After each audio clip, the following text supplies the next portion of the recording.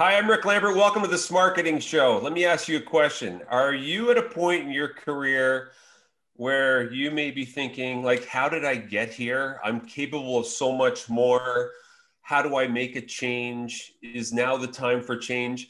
If those are questions you're asking maybe at this time, I think you're really going to enjoy today's guest. Michele Sands comes to us with years of experience working in the public sector, nonprofit, worked with tons of business professionals. And I think you've identified in your business, Michele, a need to help people take an inventory of where they are and what they need to do to make a career change. So thanks so much for joining us today. It's awesome to have you on as a career coach, I'll call you, that I think focuses on really inspiring people to take action and design a career that they love. So welcome to this marketing show. Thank you. Nice to be here. So I know I've never been in that position, Cheryl. You probably never have either. You always knew what you wanted to do. At least you led on that way. So Michele, someone that would come to you in your business, what are some of the challenges maybe that they would be facing that are common? So a viewer right now would say, hey, I can relate to that. Yeah, there's so many challenges, and there were a bunch before COVID, but even more so now. And so things like you had mentioned it in the beginning, things like I thought I'd be further along. Maybe you're a particular age and you think, oh my gosh, like I thought I'd be happier in my career. I thought I'd have greater impact. I feel for some people, feeling like they don't add value anymore, or maybe they're not feeling appreciated. I hear a lot of that. I hear a lot of, especially right now, am I still relevant? So, does my position really even matter at this point? Because of all the things that are happening, and it's happening so quickly. So many people are having a really hard time either thinking they have to keep up or keeping up, and then, kind of beating themselves up because they're not where they think they're supposed to be. And I see a lot of that. And then I see the fear, fear of missing out. And at the end of the day, that's really what it all comes down to. It's like fear of making a change, knowing that they need to make a change, but not knowing what to do. Interesting. I had a conversation with somebody last week where, pre-COVID, if you were in a career or a job that you liked and it was okay, but there were some issues that you really weren't too happy with, but you would stay because you still thought there was something in it for you. Then post-COVID, or even during it, I'm noticing a lot of people are even more dissatisfied with their current job or career because those issues are even more highlighted. And so those are the moments where, the calls that I get or the conversations I have with people, it's like, what do I do now? Hey, I couldn't agree more. I mean, COVID's like putting a boat in the water for the first time. It really has exposed the leaks in terms of what people are facing. And, is there a type of profile that would be most common that you find comes to you that is in this state of inertia saying, you know what, I'm capable more, I'm not really that happy, but I don't know what a next step is. So what would be the profile of maybe a client you would work with? Yeah, so they are probably say around, I always say 45 to 60 in that age group. That's kind of the profile, but they are generally, committed people who like to give, like to create some new possibilities for themselves. They're already feeling somewhat like they've contributed. One of the things that I often laugh at, because I know I've experienced this myself many times, it's like, I just keep giving. I give and I give and I never get anything back. And so people that are in that state or in that position, they know they want more, but they haven't even figured out what that is yet, because they're still so busy feeling like, I can't get through to my boss, or I can't get through to my coworkers. They don't see me for who I really am. And I say that age group, I do have clients that are younger than that. And actually that was kind of amazing to me, because even the younger generation are feeling some of these things. So perhaps they haven't had as much lived experience, but they have enough experience where it's like, I know that I want to feel valued and appreciated, and I want to contribute, and I want to align with a place that will allow me to do that. So we'll talk about transition. I know Cheryl's got how to transition, but Cheryl, that window 45 to 60, I can't speak for you, but I know I'm under that window. But anyway. Okay, well, take a step back there, Rick. Michele, I love this conversation, and I think it's so relevant even more now. I've made several career changes already. I'm not quite 45, but I've done that, you know, at least 3 times since I was 22, mostly because I wanted to align myself with what I'm passionate about. And so I know that in my personal branding workshop, as an example, we talk about the importance of being able to identify your passions and include those things in your branding. So I think that's really hard for people to identify. They don't really know what their passions are. So that's my question, which is, how do you help your clients identify what they're passionate about and how they then turn those passions into a career? And I know one of the strategies we use is, you know, what gets you out of bed at 6 o'clock in the morning on a Saturday, as an example, or what are some of the activities or interests or conversational topics that fascinate and really energize you when you talk about them? How do you work with your clients on identifying passions? Yeah, that is such a great conversation, or even like a question, because, you know, so many of us know what we don't want. That's easy. I don't like this. I don't want to feel this way. I don't like being treated. That's easy. And most people tend to stay in what they don't want. I bring them around to, okay, so now you know what you don't want. And I spend some time with them chatting a little bit more about what that is, but then now I want you to make a list of what you do want. How do you want to feel? Where do you want to feel that way? Who do you want to be interacting with? What are the type of people that you want to have surrounding you on a regular basis? And, you know, that is so impactful, because like I said, it is amazing how many of us spend so much time thinking this way, I don't want this, and can't get past that maybe they have the possibility of seeing something different by focusing on that. And that's where their passions start to come out a little bit more. And, you know, just kind of a personal, you know, journey for me, you know, Cheryl, I can relate.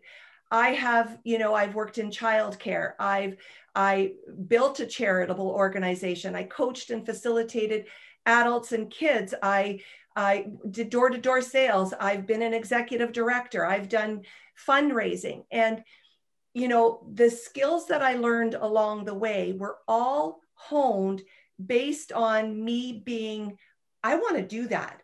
I really feel excited about that cause, or I feel really passionate about working with youth.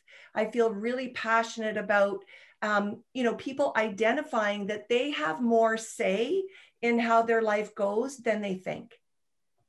Mm-hmm. You know, yeah. And one of the things I've struggled with, sorry to interrupt, Rick, but just to like kind of piggyback on what you said, Michele, is, you know, we have lots of things that we're passionate about that maybe don't warrant a career change necessarily. Like I love working out, running. I can't turn that into a career. So how do you have conversations with your clients about differentiating the difference between what might be a career move and what might actually just be a hobby?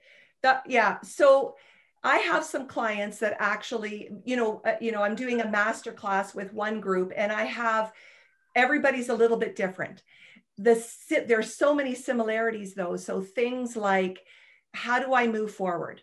How do I, so if it's a hobby, if they recognize that that's what it is, that's great, because they're willing to still continue to work, bring in some other income, if they need that.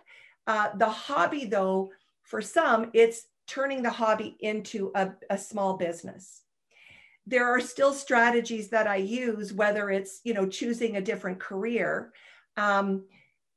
I suggest for people who are, either changing a hobby into a career or hoping that one day, someday it's going to be that for them, that really, if you're not making money, And it's, you just want it to be a hobby, just recognize that, accept that that's what it is, and still keep your day job or whatever that is.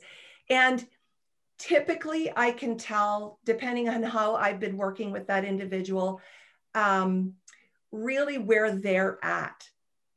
It really is, it's a personal choice. And I don't think I'd ever say to somebody, like, it's time to give it up, like quit. That's not my style. I would ask those questions. Have you considered? Is this something that you really want to continue to pursue?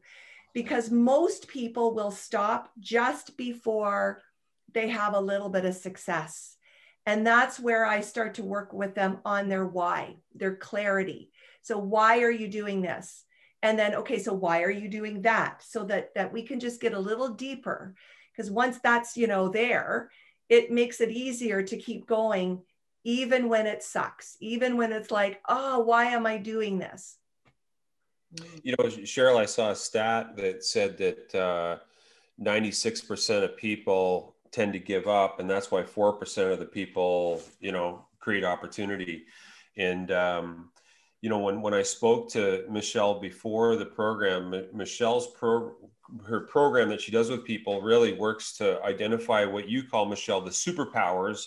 Yep. That people have, and then you help them channel. And I would argue that a lot of times, we ourselves don't know what our own superpowers are. We may think we're good at this, like Cheryl seems to think she's good at running, but anyway, I'm just saying we don't know what our superpowers are. So my question for you, basically, as we maybe head towards the finish of today's module, is how do you get people to change? Because, ideas are only as good as their execution. We're frustrated, we're in the state of inertia, but I know as a sales coach, one thing that's worked for our clients is an ongoing follow-up on that third party to kind of keep you on the rails, because people sometimes, although they want to do it, they can't do it on their own. So what's your method to get someone to say, hey, look, this is the train track I'm on, but I'm going to make a left here. How do you do that?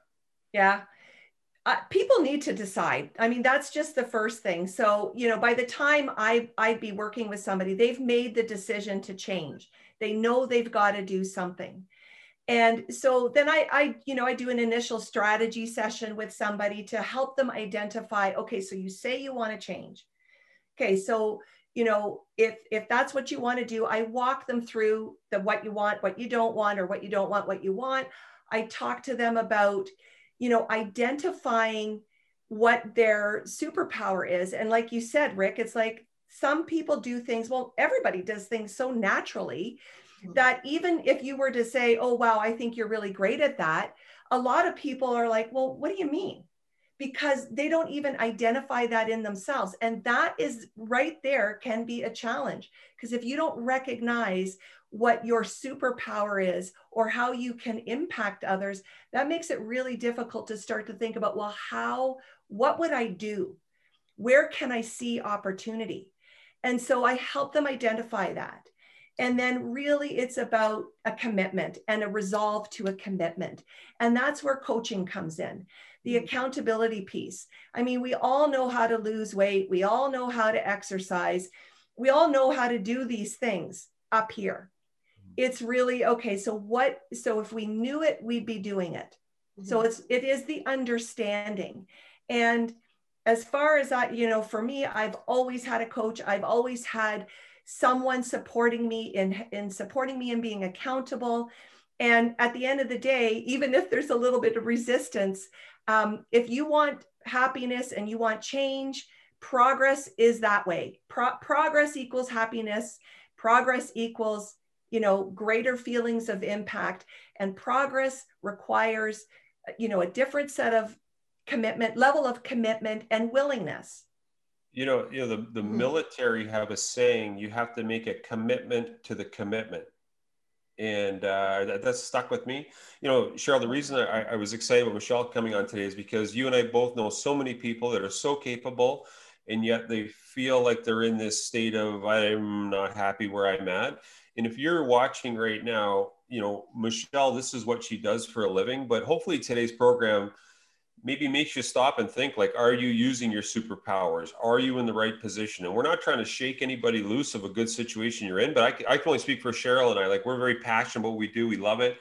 And, you know, the old saying, you know, if you don't feel like you're going to work or whatever, you're having fun, you'll never work a day in your life or something. Sorry for butchering that. But I just want to say thanks a lot for coming on today, because I don't think enough people have stopped and thought about this. And I think COVID has pushed us now to the surface to go, wow, like, I got to rethink everything. And so I can see why there's high demand for what you do as a career coach. Thank you. Agreed. Thank you so much, Michele. Really appreciate your insight. And speaking of that, your website for more information is regal-insights.com. If you want to look Michele up, and you can connect with her on Facebook and also LinkedIn.